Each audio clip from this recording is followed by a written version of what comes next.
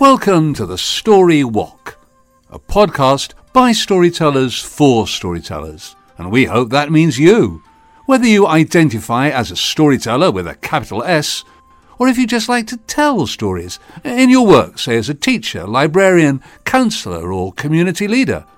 And not forgetting if you're a parent or a grandparent looking to share stories and values with your family.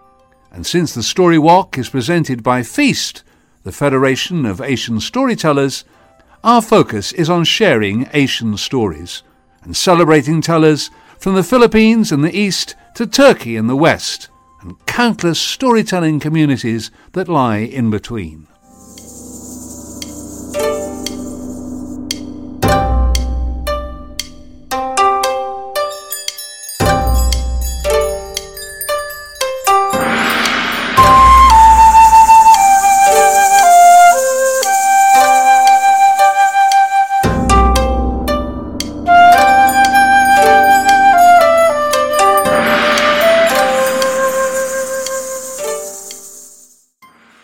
Good morning, good afternoon, good evening, wherever you are. Welcome to episode 6 of Story Walk. This is Shireen Saif joining you from Dubai alongside my co-host Rituparna Ghosh from India. Salam, namaste. Hello, it's so good to be back as the Story Walk co-host after 6 months. Back in November 2020, when I first suggested this wild idea of producing a Feast podcast, I had no inkling that we would gather up as producers and see through 6 amazing episodes. We are now looking forward to onboarding a new team of producers, and I'm excited to listen to some new voices in this podcast. Meanwhile, there is a lot that we have lined up in this episode. So Shireen, why don't you tell everyone what's cooking in our Story Walk? This one's literally a feast, featuring 3 stories cherry-picked from Food Tales from Asia, the first book from the Feast Anthology series.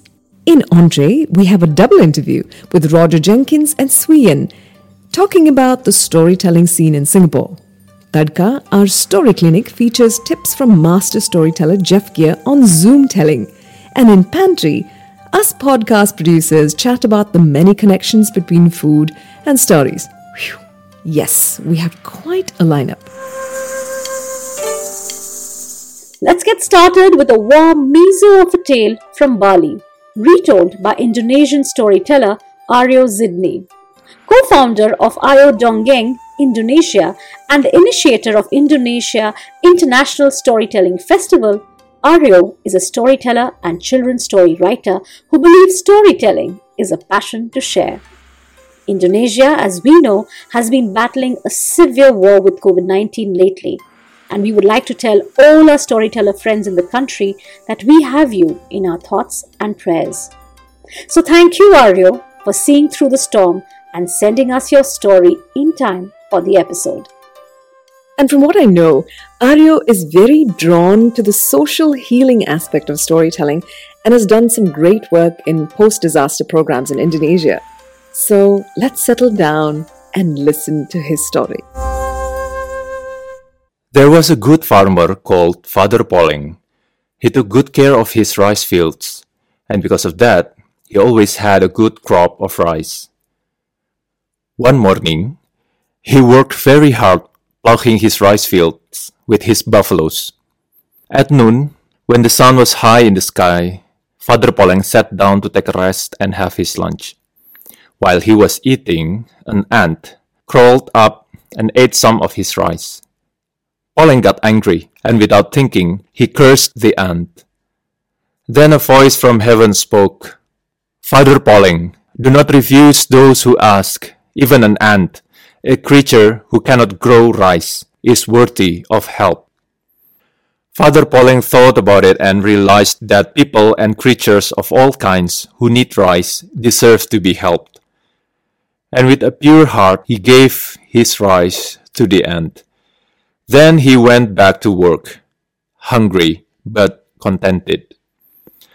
After that, every day, Father Poleng gave rice freely to anyone or any animals who needed it. One night, Father Poleng was sleeping alone in his hut in the rice fields. The god Indra descended in all his glory, adorned in beautiful shiny jewels. Father Polling woke up startled when he saw the bright light burning over his hut. A voice said, "Father Polling, do not be frightened. I am Indra who spoke to you when you cursed the ant. I noticed your act of charity in giving the ant rice and going hungry yourself. I have now come to reward you and take you to heaven." Father Polling, after writing a letter to his family, went with Indra to heaven. The next morning, Father Polling's son, called Young Polling, arrived at the hut, only to find his father gone. He looked for him in the rice fields, without success. Young Polling went home to urge his relatives to join in the search for his father. They searched all the streams and fields, but did not find him. Then, thinking that he might have returned home in the meantime, they all went back to the hut. There they noticed the letter which read, "I, your father, have left you and will not return. I have been taken by the god Indra to heaven."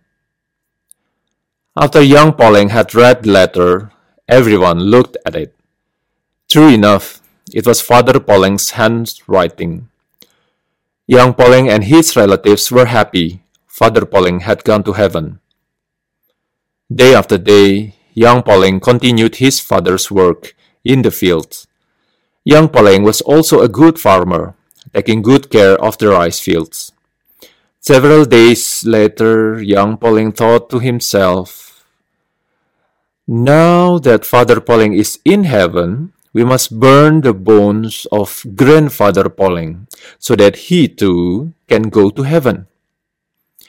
In Bali, people follow the Hindu practice of burning the dead to free the soul so it can fly to heaven. This is called ngaben. Young Polling asked the priest to pick a suitable day and told him that he wanted to hold a large ngaben ceremony fit for a king. But the priest said, "No, it is wrong for you to hold such a grand ceremony. The Pollings are ordinary and humble people, not kings." Then Young Polling said, "Never mind. If the gods are offended, I'll bear all the responsibility." When the day arrived, the bones of Grandfather Polling were cremated like those of a king, with a royal cremation tower and his best clothes. Later, around midnight, Young Polling went by himself to the graveyard carrying an offering to the god of death.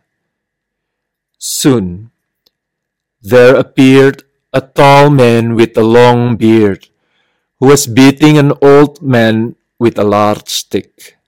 The old man groaned in pain as the stick came down upon his back.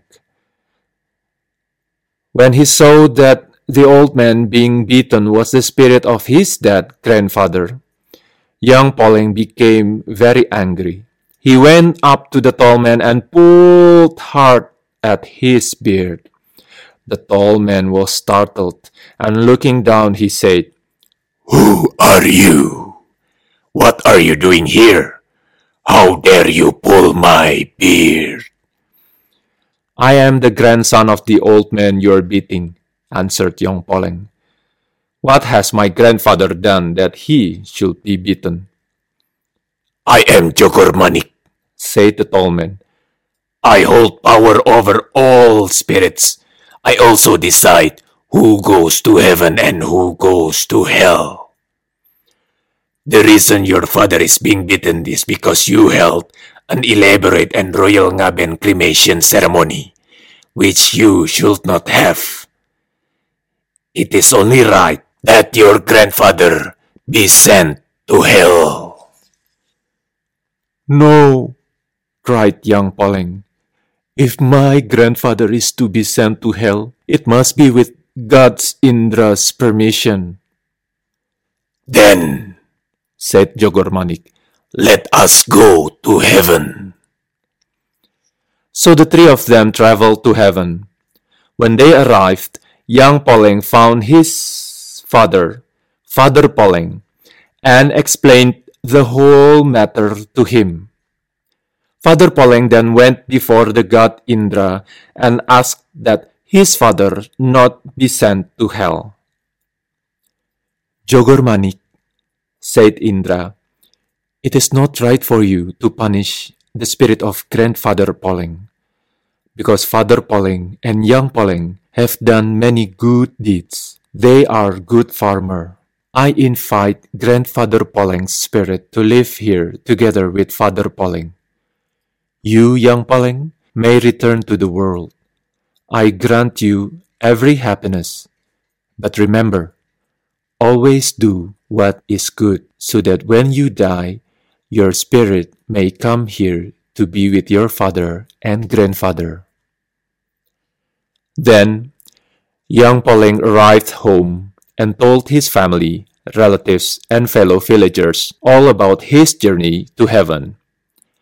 Young Poling was loved and respected by everyone, for he was the only one among the living who had visited heaven.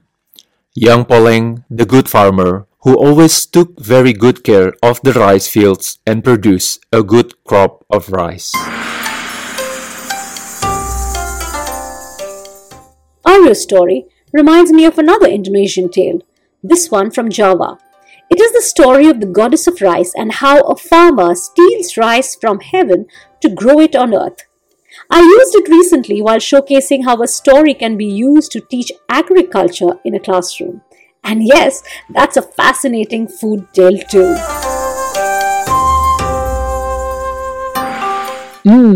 Time to tuck into the main course of today's episode as we travel to Feast's home country, Singapore, and quiz two prominent tellers who have seen the rise of storytelling over the last 20 years.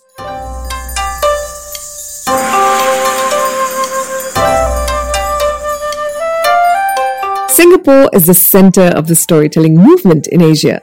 It is also home to Feast, the Federation of Asian Storytellers, who are, as we speak, in the thick of preparing for the International Storytelling Festival, Feast Fest, in October. It is for these reasons and more that Singapore is our country focus for this episode of Storywalk. Joining us are two prominent figures from Singapore's storytelling scene. Our very own Roger Jenkins, co-founder and director of Feast, and Swee Yen, president of the Storytelling Association. So lovely to have you both here. Singapore stands apart as an exemplar country that has strongly integrated storytelling in education, arts, and business. As veteran tellers, could you highlight some of the main triggers that led to its growth in Singapore? Roger, I'll start with you. Well, of course, we're speaking about English storytelling in Singapore, but it's important to remember that storytelling in Cantonese, for example, goes much further back, and in the 1960s was hugely popular on radio thanks to Lee Sai-dor, who was a wonderful teller. And I have a photograph of a storyteller on a bridge over the Singapore River in 1964, telling by the light of an oil lamp and using a joss stick as it burnt down. And this is how he timed the episodes of his epic. And when he got to the bottom of the joss stick, then you had to pay a couple more cents and he would light another one and begin the next episode. It wasn't until 1998, 99 that the Book Council here launched what was called then the Asian Congress of Storytelling, and it morphed into the International Storytelling Festival. And very wisely, not knowing anything about storytelling, they went to Sheila Wee and Kiran Shah and said, look, who should we invite? And as a result, over the next 9-10 years or so, which were really the heyday of that festival, we really were blessed with having the cream of storytelling from America and UK. And it was a wonderful time for us to begin our storytelling journey. Because, Singapore being relatively small, the festival was very intimate and one could actually not only, be on the same platform as these hugely experienced and wonderful performance tellers, but also one had the chance to kind of buttonhole them during coffee breaks and pick their brains and get inspired by them. And Swee, and what is your perspective on how it all began? Roger mentioned Kieran and Sheila being key in helping with the storytelling movement. It was around that time that the Storytelling Association of Singapore was formed. There was a group of 11 tellers passionate about storytelling. I was teaching in a secondary school full-time. I met Sheila, Kieran, and Rosemary and was invited to storytelling swaps. The tellers were very warm. I remember then attending workshops by overseas tellers like Kathy Spagnoli, the director of the Book Council, Mr. Ramachandran. He believed in storytelling and he encouraged this new development. So it was the passion of the local storytellers, the support of the Book Council, as well as the storytellers from overseas that led to that growth of storytelling here. I think a key factor has been the role of the National Arts Council, which in the mid-1990s created what they call the Arts Education Programme to promote arts education in schools, and it's pumped a huge amount of money into schools for them to bring in artists as performers or as teachers, or of course to bring the kids out to see performances. And this has really enabled storytellers to hone their craft in front of often very large audiences, one has to say. But of course, in the process, you are introducing huge numbers of young people to storytelling as an art form. And hopefully, as they grow up, they're going to remember. And they will introduce their children and also want to come and see performances as they grow older. It's very exciting to hear the earlier story of storytelling in Singapore. And I'm beginning to wonder that it's taken about 20 years for storytelling to grow in your country. And looking from outside, I have seen and witnessed so much that has happened in Singapore. I remember traveling to Singapore in 2014 and writing to Sheila on Facebook that, can I meet you? Because I want to know about storytelling in Singapore. There's so much happening and I'm a storyteller in India and there's hardly anything happening in the country. So just to put that, that growth story in perspective, I see there's a lot of diversity in the application of storytelling in your country, in Singapore. And storytellers seem to have access to much more opportunities than just festivals and telling in schools.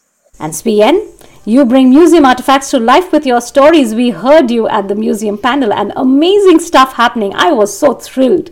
Tell us a little more about all these opportunities that there are in Singapore and how did you go about carving them out for yourself and for the community there?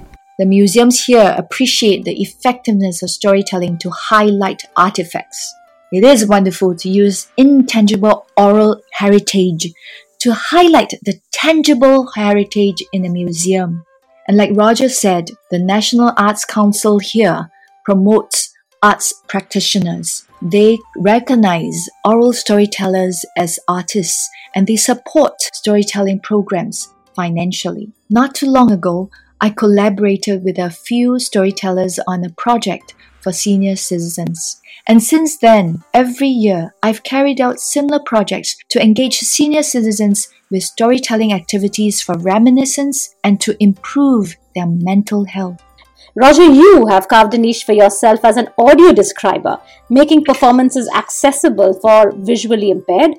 And thank you for mentioning the access. This is something that I've always been concerned about, and I'm delighted to have seen how attitudes have changed here in Singapore over the past 40 years that I've been here. And I was encouraged to take the audio description training a couple of years ago by Cassandra Y, who some of you may have come across, a wonderful storyteller from UK.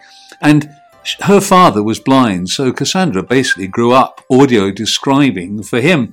And she said to me that, it's what has made her the very vivid and engaging and precise storyteller that she is. And so part of my thinking was, apart from the fact that I believe in the importance of making our society more accessible to people, is that also my own storytelling would benefit from being able to describe things more concisely and precisely. Thank you for sharing that. Clearly, there's a lot to learn from Singapore, especially given that the country developed a professional storytelling scene over the last 20 years, as both of you have highlighted. So let me round off by asking you to share, say, 3 ideas or best practices that feast countries can borrow from this Singapore storytelling model. Gosh, three things. Okay, first of all, the sense of collaboration. As Sui Yen said earlier, the Storytelling Association began very early on in 2005, 2006, because we realized that we would be much stronger together than trying to work independently. And that sense of collaboration has continued to the present day. And only last year, 7 of us got together and set up the Story Stream as a pay-per-view website, realizing that 7 people submitting stories to this and creating a very large catalogue would be much more attractive to a potential audience. And secondly, Singapore is very small, and therefore all the time we are in competition. When people put out a request for a storyteller, it's quite likely that they are going to all the usual suspects. And as a result, Sui Yen's worked for me, I've worked for Sui Yen. This is just the nature of the beast, and we're far better working together and sharing and recognizing that it's not a dog-eat-dog world.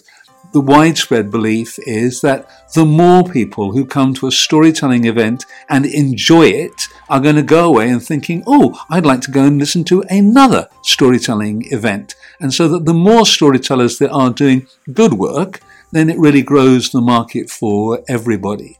And so thirdly then, respecting the people in the same field as you and not trying to do them down, not trying to go behind their back, but acknowledging and requesting for, when you hear a good story, you say, gosh, that's really good, I'd like to tell it, and getting that permission. These kind of things are a tenet that's become very important to most of us here in Singapore.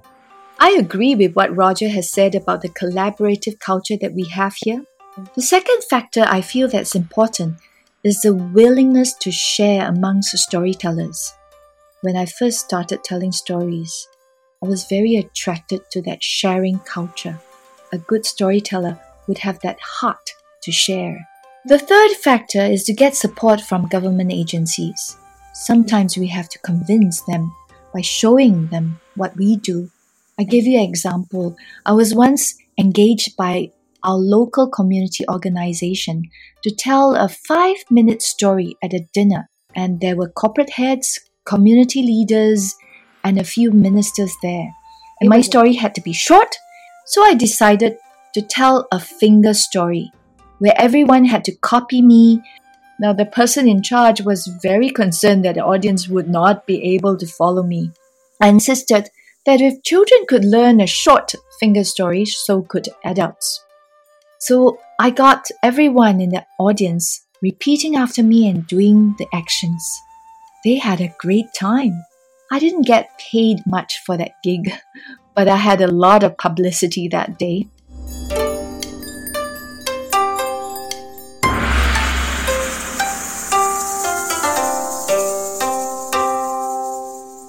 Collaboration. Thank you, Sui Yen and Roger, for that wonderful nugget of advice. Now that's such a simple recipe for storytellers to follow. Thanks to Feast, Fest has already brought us storytellers closer as we are now busy collaborating to create stories for the upcoming festival in October. Moving on, our next story is from Srividya Venkat. Srividya has been pursuing the art of storytelling in Singapore since 2015. She is a volunteer at local libraries and the Children's Cancer Foundation. She is also the author of 8 children's picture books, including The Clever Tailor, which was inspired by a European folktale. And what I find most fascinating is her picture book, The Clever Tailor, and about how she often wishes that wearing wings could make her fly and that houses were made with books and not bricks. Imagine how wonderful that would be. For now, we're going to listen to her tell a story from India about a laddu and a very silly old couple who took competition a little too far.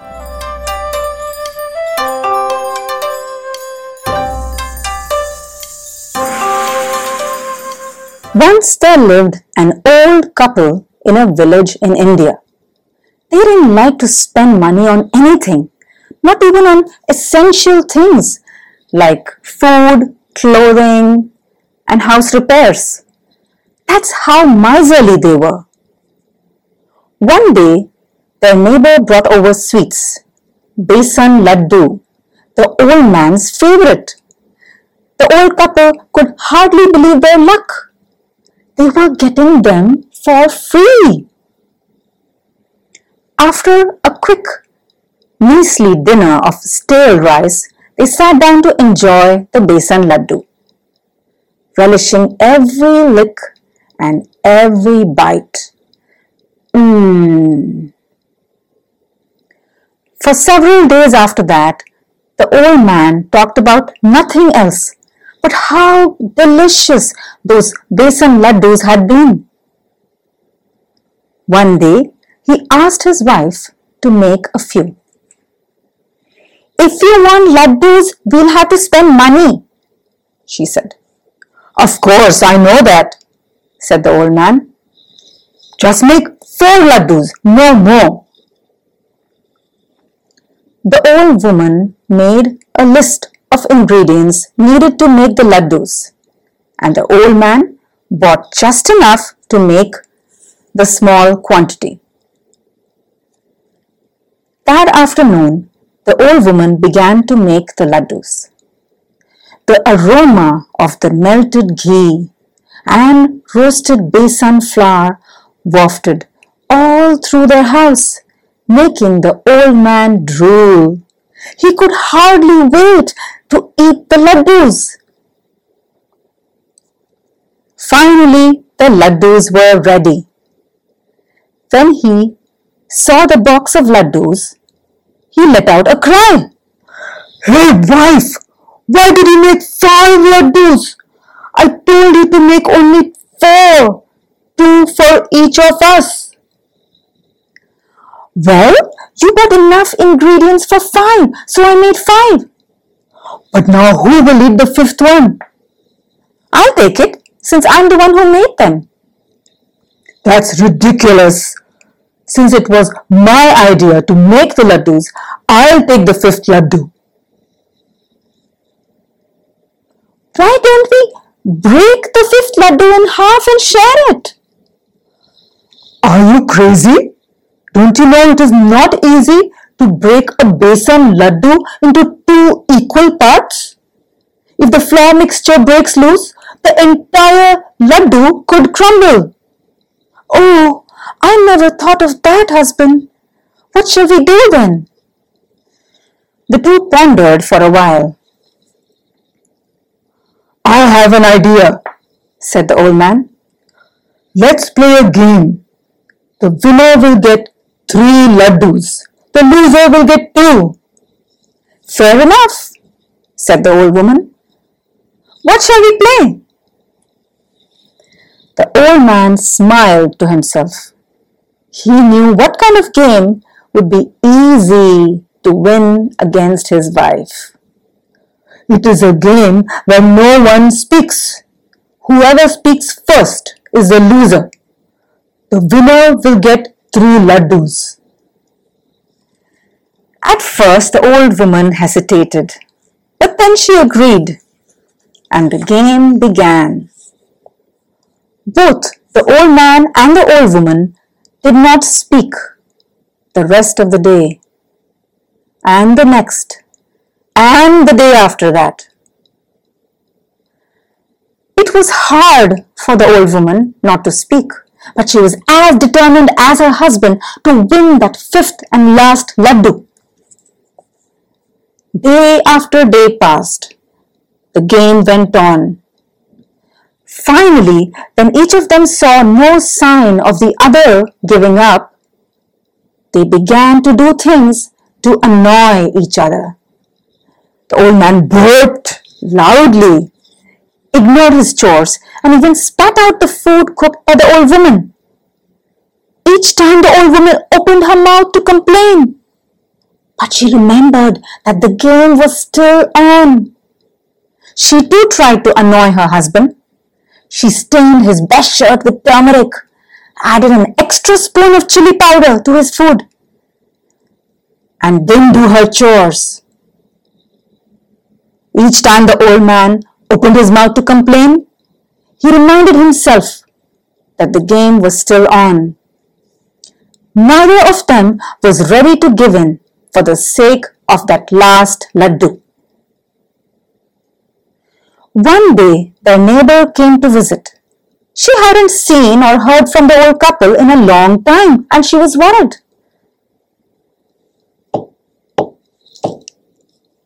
She knocked on their door. No answer. Uncle? Auntie? No answer when she called out to them.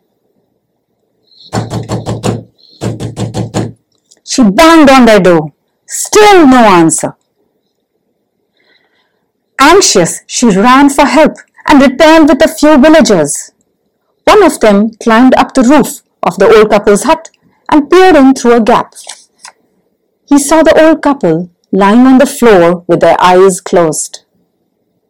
In reality, tired of their game, the old couple were taking a nap. But to the villager on the roof, it looked like something else. "Oh no! They're dead!" There was an uproar, following which the villagers broke open the door and made their way inside the hut. Because the old couple had no family, the villagers began to discuss funeral arrangements. The old man and the old woman were still so stubborn, they did not get up. Just for the sake of a laddu.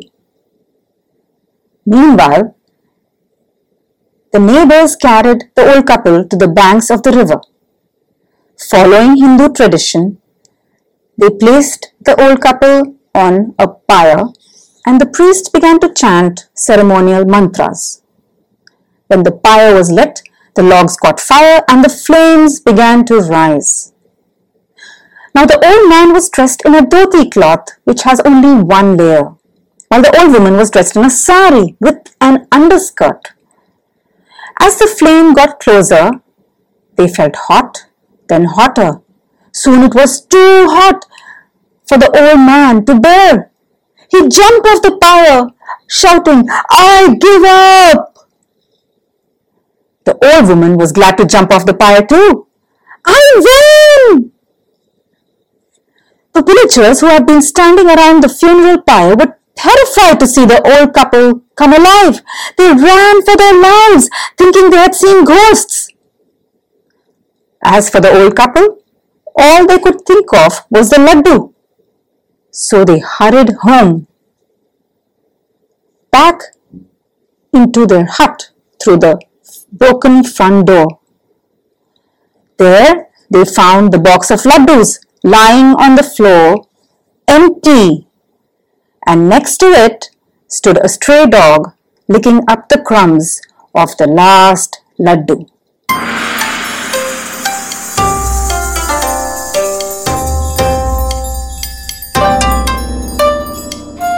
There are lots of Indian tales where couples feud over food.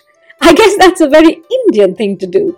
For those of you who like food tales, look up this story called Duma Dumi. You will find it in A.K. Ramanujan's collection of folk tales. It's readily available on the internet and on my podcast too.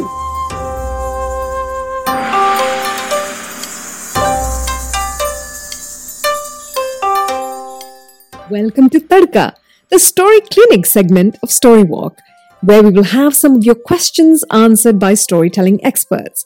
Today, we have with us a master storyteller from Hawaii who blends his talents as a painter, puppeteer, mime artist, and theater director into storytelling to create unforgettable experiences. The man who becomes his stories. Yes, welcome, Jeff Gear. Well, hello, Feast. Hello, Jeff. You're fresh from doing 36 live storytelling shows for kids, and you've also successfully launched your Rock the Zoom workshop. So, on the back of all that experience, our question is, how can you make performances compelling in the two-dimensional format of Zoom? Zoom forced 3 dimensions, height, width, and depth of storytelling into a box. The flat screen, 2 dimensions, though it does show depth, and I hope you use it. Both the 3-dimensional live show and the 2-dimensional Zoom telling of the tale work or don't based on the ability of the teller to create images in the 4th dimension, which is inside the mind's eye of the listener. Does magic happen in Zoom? the two-dimensional screen. Yes, I think it's pretty safe to say that over this last COVID year, each of us has had a profound fourth-dimensional story dreaming experience via Zoom. But the question is, how is it achieved? I think it's the same qualities that lead to mesmerizing people in a live show that work on the Magic Zoom too. Of course, you have a simple background, you use good light, you use a working mic, you comb your hair, you shave, you wear an evocative shirt. That's all required. That's all normal. But that does not assure you that you're going to create magic in the fourth dimensional mind of the listener. None of that stuff matters for letting the fourth dimension open up. We've all been in bad Zoom shows where we bored to tears and suddenly somebody tells a story, the bottom drops out, our jaw drops open, and we are on the edge of tears. How? What builds that magic? Is it the words? Well, for some it is. Is it the active movements? Is it the tale?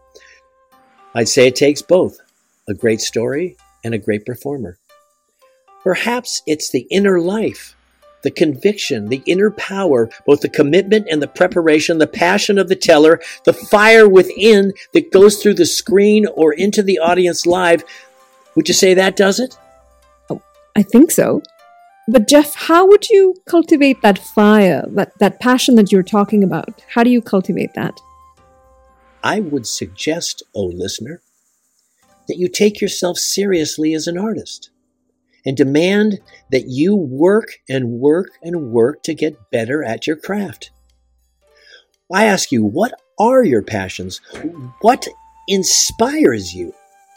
Storytelling is certainly your interest, your passion. That's why you're listening to this podcast. So go ahead. Tell. Tell and tell and tell and tell and tell and tell and tell until it tells you and you find your voice. Develop a process for creating stories. Mine is verbal instead of written, so I talk my tales through in front of people, large groups, small groups, or no groups. I talk privately, I talk constantly, I talk all the time. I'm always telling stories. So I shape that emotional roller coaster of the narrative based on the feedback of live listeners. That's how I shape my stories. No, not the talk that comes later or the chat room. That was wonderful. You're really good. I like your facial expressions. No, I base it on the feedback that comes instantly from the audience. Okay, but what about when you're on Zoom and you can't really sense the reaction of the audience? What do you do? Then you've got to generate it in yourself. It's like doing a video. Nobody's in the room when you do a video either, except the video guy, and he's usually asleep. You have to generate that energy. Another thing that works in my favor is fatigue. Why? Because it helps me to loosen up that trained seal of telling the same story the same way over and over an hour. Fatigue allows me new expressions, deeper thinking. It lets the swell of the subconscious surface and take me over. It lets the story tell itself through me. That is magic. That infects an audience. That is my goal with storytelling, not to do a well-manicured recitation. For me, when the story speaks through me, we are all entranced. Absolutely. It's really quite magical when that happens. So on a more general note, what advice do you have for young storytellers who've just started on their journey? Go see lots of people perform every possible way that they do. Talk to people about what you think. Talk about what you just saw. I get storytelling ideas from all sorts of places, and least of all, storytellers. Music helps me. Dance helps me. Poetry helps me. Visual arts of all kinds. I make pictures too. Be opinionated and express yourself. It'll get things going. Seek excellence in what others do and in your own work. Get better. You can and you will if you work at it. So work at it. Be a better performer. Be a better artist. Well, can't agree more. And the only way to become a better artist is, like you said, to keep at it. Thank you so much, Jeff. Thank you for joining us.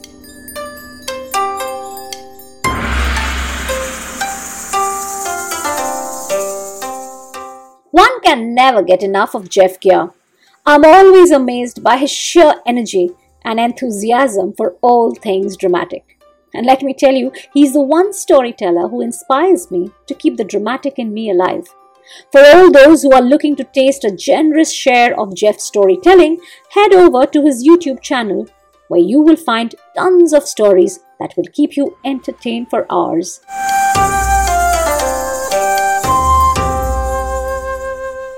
Hey Storywalkers! Listening to all those food stories from the first book from Feast, got me thinking about how I look at stories and storytelling. To me, storytelling is quite like cooking.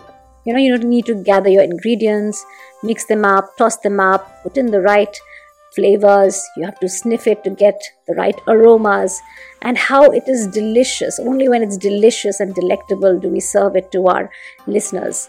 So for me, storytelling is like cooking, and to me, to tell a story is to put all the ingredients in the right balance. Now tell me, what about you, Roger? When I talk about food stories, what comes to your head? Yes, people often think of stories as a bedtime activity, but the reason that I called my video introduction to storytelling not just at bedtime is because other times, such as meal times, are actually very appropriate. I mean, we're all gathered at the dining table, and so it's a good time to share a story. At breakfast, for example, you know that your child is going to face a particularly challenging test, whether that's academic or on the sports field. And so sharing a story that is about positive thinking or focus, concentration, might be very appropriate, or the values of sportsmanship. And at dinner time, it's often the kind of personal stories about what's happened to you, what people said to you, the people that you've met, what you've learned from your interactions with people during the day that would be well worth sharing, or indeed the family stories, how you connect your current experience with what has gone before. And it's a way that stories can be really useful in helping your family to bond as you are tucking into the food. And the only word of caution that I would give you if you're telling a story at the dinner table, one is not to gesticulate, particularly if you're holding a knife and fork in your hand, because you don't want to poke somebody's eye out, nor do you want, with a wild hand, to knock over a glass of water or the chili sauce bottle, because that would have most distracting consequences, wouldn't it? Meher, what about you? My family very often plays this story game called Spin a Tale, particularly at dinner time, wherein one member starts the story with a couple of sentences and we go round robin, wherein each one on the table keeps adding to the plot of the story by adding sentences. This exercise gives such splendid wings to all of our imaginations. It also surprises us when the next member adds a twist to the plot that could completely change the course of the story, and which the person before did not even imagine. And once the story ends, we discuss what each one of us thought could have been alternate endings. Many a times, if we want to educate our child about a particular concept, say for example teamwork or perseverance, or maybe even following a routine, me and my spouse very intelligently try to add a conflict in the story accordingly. Oh, it's lovely to have a story being shared at a mealtime, and there's so much that can happen while you're sitting together sharing a meal and creating a story right then and there. Krupa, what about you? Well, in my case, I had a really nice time with my grandmother every time she cooked up one of those traditional recipes for festivals, because she always had a story to go along with one of her special recipes. And as we cooked them together, it was the bonding time when I got to know about the story, and especially when the foods were named in Tamil, then it would usually be like a name story of why this food was named this way, or why this spinach was named another way.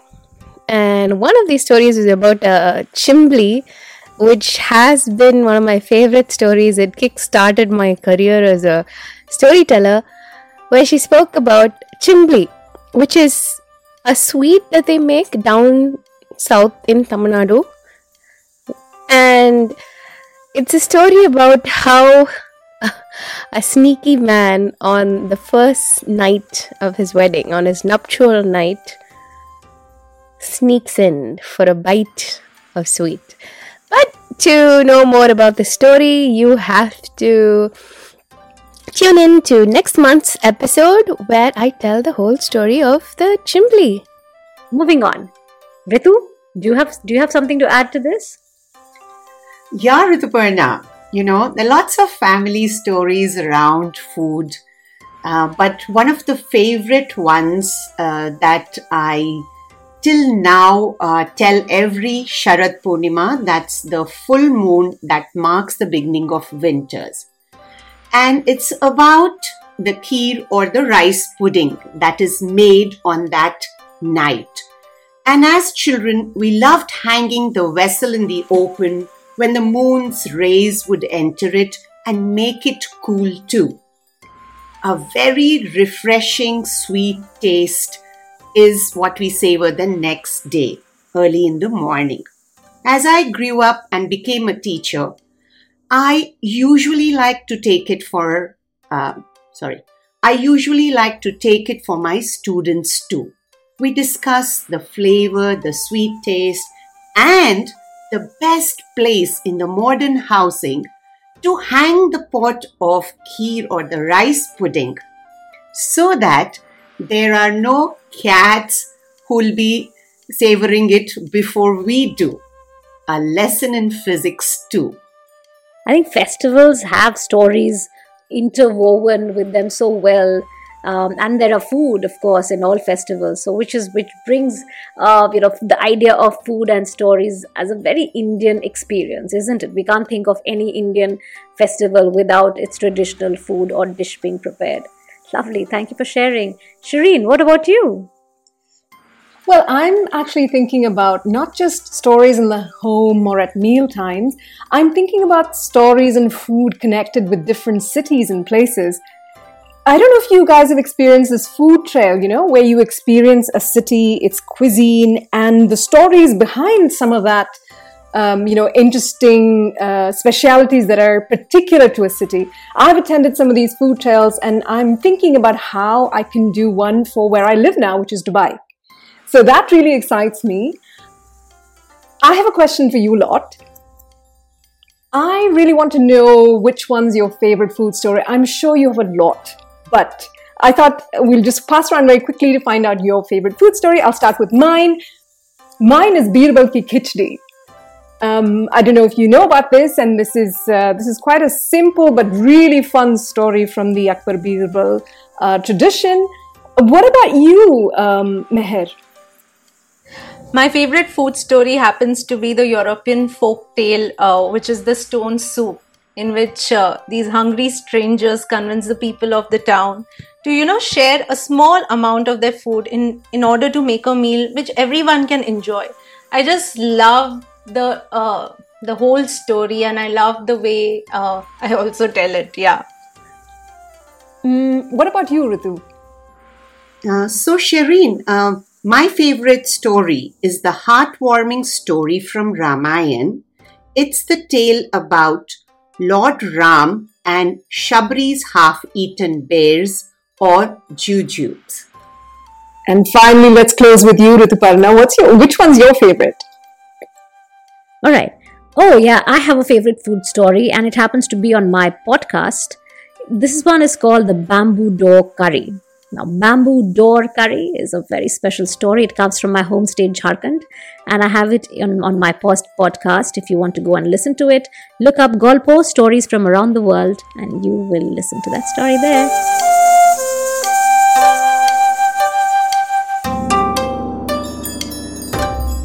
We hope you're having a satisfying story feast so far. And surely we can't let you go without dessert. So here's a short and sweet fortune cookie tale from Sarawak about a squirrel and a forest gecko who learned to share. unlike the old couple in the Laddu story who don't. This Penang folktale is retold by the one and only Margaret Reed MacDonald, who is quite an authority on folklore. That's right.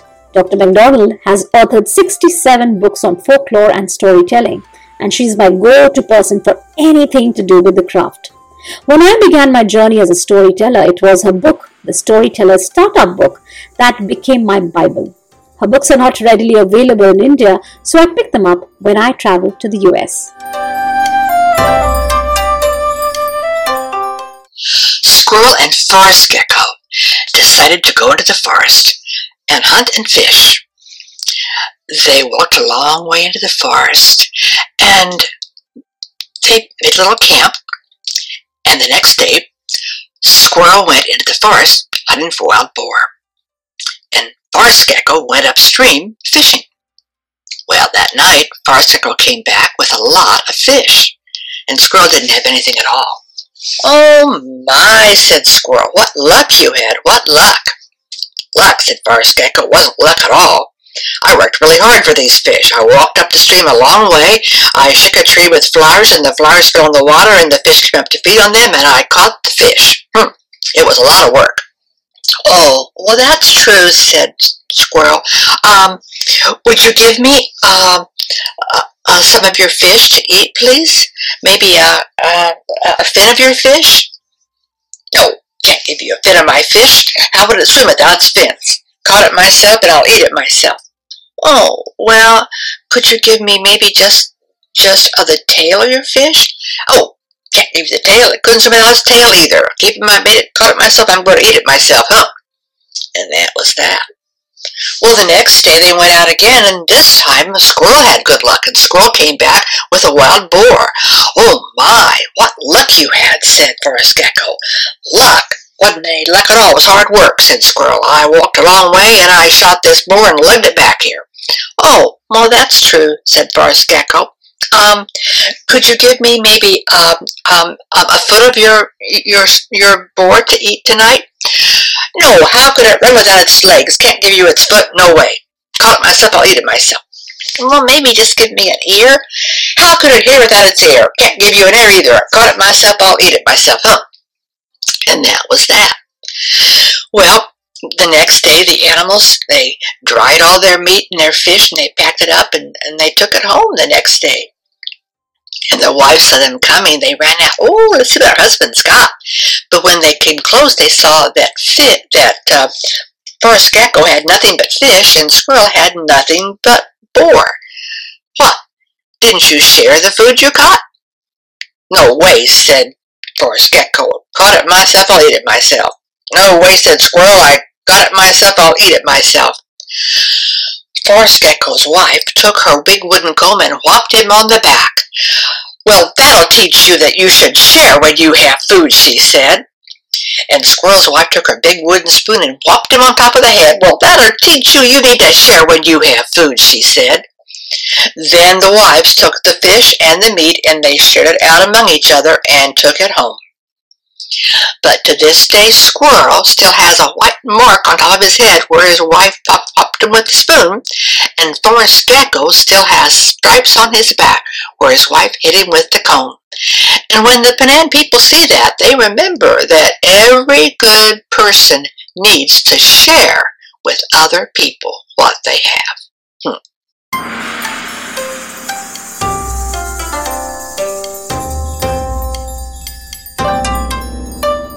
Wasn't that such a fun tale, Rituparna? And funny how it's always the wives who knock some sense into their husbands. So that's it, folks. We hope you've had a pleasurable and inspiring listening experience.